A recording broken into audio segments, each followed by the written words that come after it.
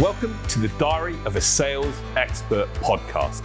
My name's James White, and I'm on a mission to help business owners and sales professionals all over the world get incredible sales results. So thanks for listening, and let's get started. So I once set the fear of God into someone within a sales interview. And I said to them in the interview, and it's quite a highly paid job, I said to them, I'd like to do some role play with you. And it was like, dun, dun, dun. Their face just, oh my God. It was like, oh my God, I don't want to do this. I'm over it. And literally the whole element of role play just made them freak out, and they flunked the interview. And I bet they thought, oh my God, James White, what an absolute... But I wanted to use this podcast to talk to you a little bit about why role play is such a winning sales training strategy. I wanted to share this so that if you're a business owner and you've got a team of people, why role play or practice or simulation, as it's sometimes called, is such an important thing for you to do as a sales leader. And if it's something that you do well, you can absolutely get really great results as a result of it. And by the way, if you're not sure how to do it, let me know. I'm happy to come and have a chat to you, talk about it, show you the impact it can have. Because when you do it well, it does an amazing amount of things, as I'll talk about in a moment. So what do I mean by role play? Role play is that typical scenario which sometimes people hate, which is, by the way, can someone come to the front of the room and we'll do a practice sales situation? And two people walk up and go, oh, hello, I'm so-and-so. Hello, Mr. So-and-so. And hello, Mr. So-and-so. And it's this discussion at the top end of a sales training session or in a meeting environment. And people's initial reaction to it is, they hate it. They can't stand it. They think, oh my goodness me, I don't want to do role play. And by the way, if you're listening to this and you haven't got a sales team and it's you yourself as a business owner and maybe one other person in your team, this still applies for you because it's still a critical thing for you to be able to go and do. And why do I think, role play and practice and practice is the phrase I use for, is so critical? It's because the best in the world, at whoever they are, can only get better by practice.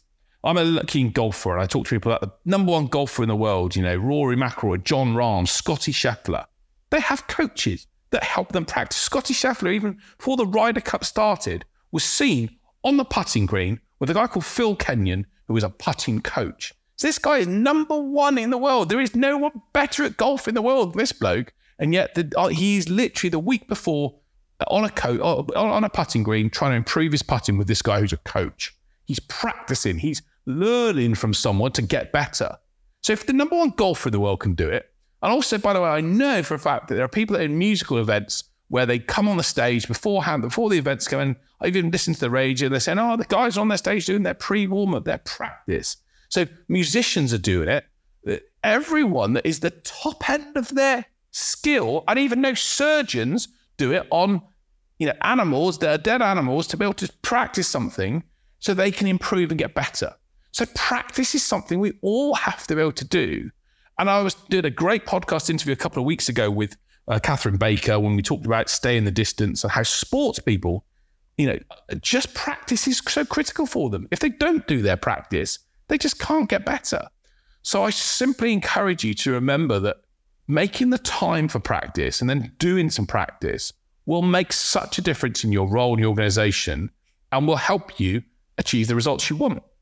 Because when we're going through those difficult moments of wanting to think about how to approach things and what to do, what to say, and sales is full of those difficult moments, you have two choices. Your brain will either go into flight mode, it'll go, I don't know what to say, go, or you'll go back into, hey, I've learned this, I've practiced this, I know how to respond in that way, and I'm going to give that response and answer. So firstly, practice is critical. The best in the world at the top end of any field do it. So my question to you is, what makes you so special that means you don't have to do it? And the honest answer, if you want to argue that point because you think you're that special, then probably don't bother listening to the rest of the podcast. So I'm not for you. I'm not the person that's going to help you. If you think you're that good already, then good. What can I say? But if you do think, no, all right, he's got a point here, James, and actually I can see that this is something that needs to be done the right way. Let me talk about a couple of other points of why this is so important, why it's going to help you create that successful mentality in the team you've got. The first thing is around your culture. So culture to me is all around people's behaviors and their attitudes and what they do when no one's looking sometimes. And if you create a culture that says, hey, we want to practice, we want to develop, we want to grow, we want to learn, it's going to make people in your team feel that actually learning and developing is important to you. It's going to make them feel that actually it's not just the most important thing in the world just to get results, but to practice and to do things and to try and improve and to accept that failure is going to happen. Now, in practice, you're going to fail. Failure happens. It's going to be part of the process. In life and in business, we're going to fail. And do you take a negative view of failure, or do you say, hey, that's no problem at all? You've learned something from this. How can you learn from that practice and then apply it in a different way? So I think it creates this absolutely great culture where your organization is set up to be successful and to do well. The second thing I think it also does is it makes people feel a bit safer.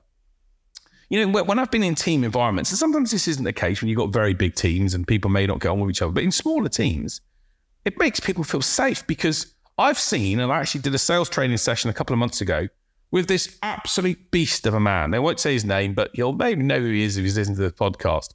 Absolute beast of a guy who I got up to the front to some practice with me, and he got a bit nervous.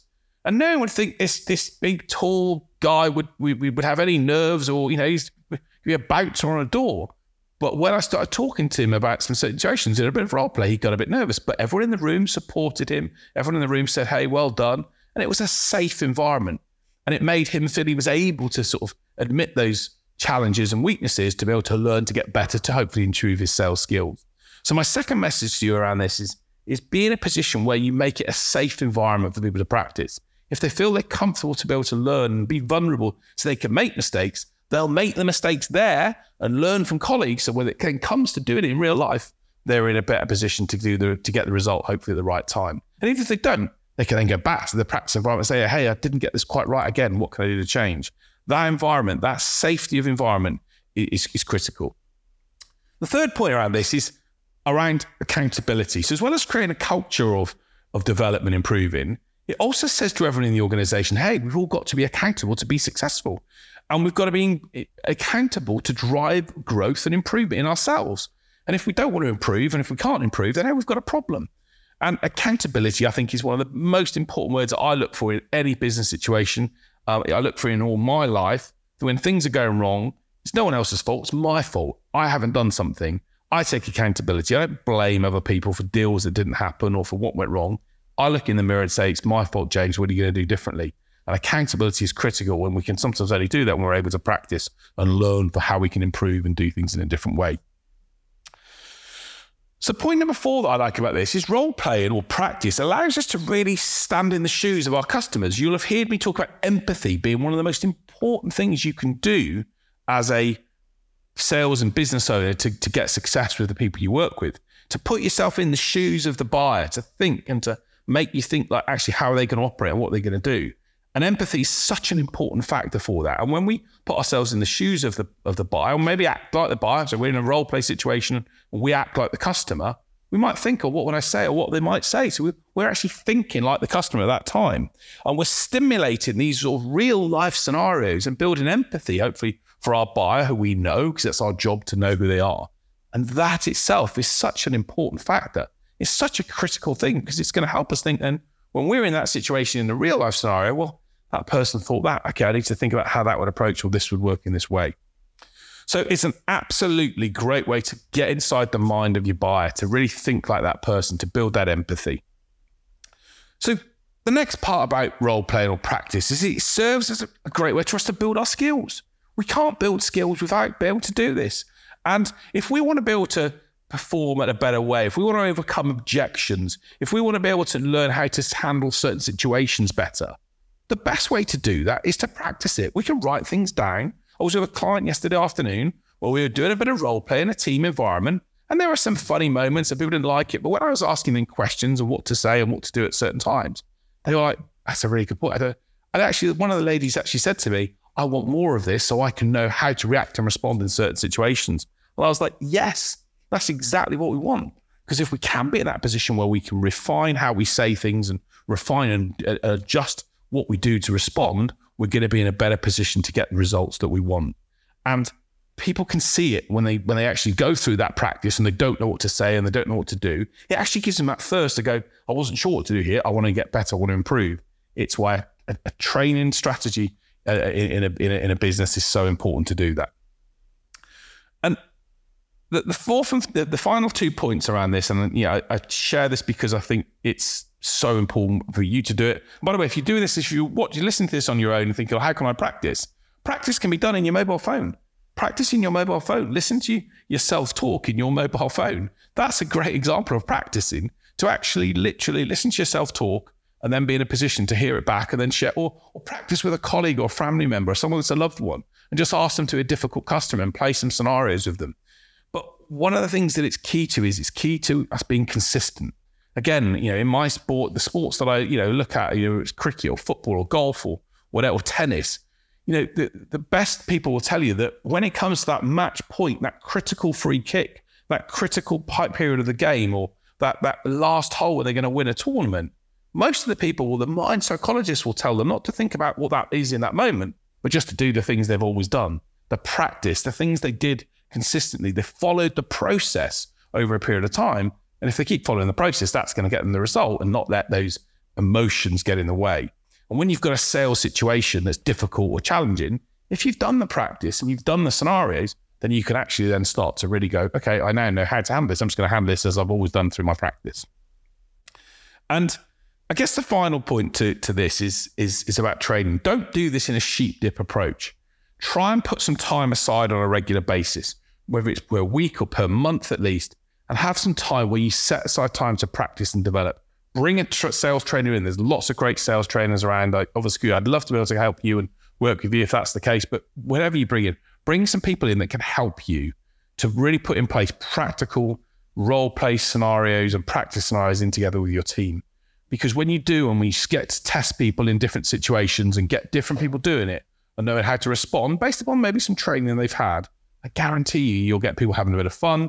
They'll feel a bit uncomfortable, sure they will, but they'll get insights from it, they'll learn from it, and they'll actually be in a better position when it comes to then doing it in real life. Again, the best people in the police, the fire, the medical people, they practice, they understood, they prepare for what they're going to do. They know if they prepare well and they practice ahead of time, and they can make sure when it comes to it, they can deliver effectively. So that's why I believe it's a critical factor in any sales strategy and a sales training strategy. If you're in a business and you're thinking, well, how can I get my sales team to where I want it to be? Training is one part of that, but practice and get them to work off each other is another key factor. Use it. I guarantee if you do, you're going to start to see the sales team. They'll get uncomfortable. There'll be some challenges. There'll be some people going, oh, I don't want to do this. Push through that. Get them to push through it. Make them see that it's something they've got to go and do. If they can, they'll get better at it. They'll improve, and it'll help them become better successful, better salespeople, and more importantly, more successful at what they do, because they're able to take that practice and implement it in real life. So, as I always say, I always finish the podcast with an inspirational story. And this story today is a young lady called Freya Harris, who was an absolute, she had a schoolgirl, she had a cancer, and it was a terrible story, but she built up an incredible bond with her dog, and she was born with a really severe and unique kind of cancer in 2021, and it affects nearly 1 in 80 kids in the UK. And she made it her ambition to not only to show others that her dream can come true.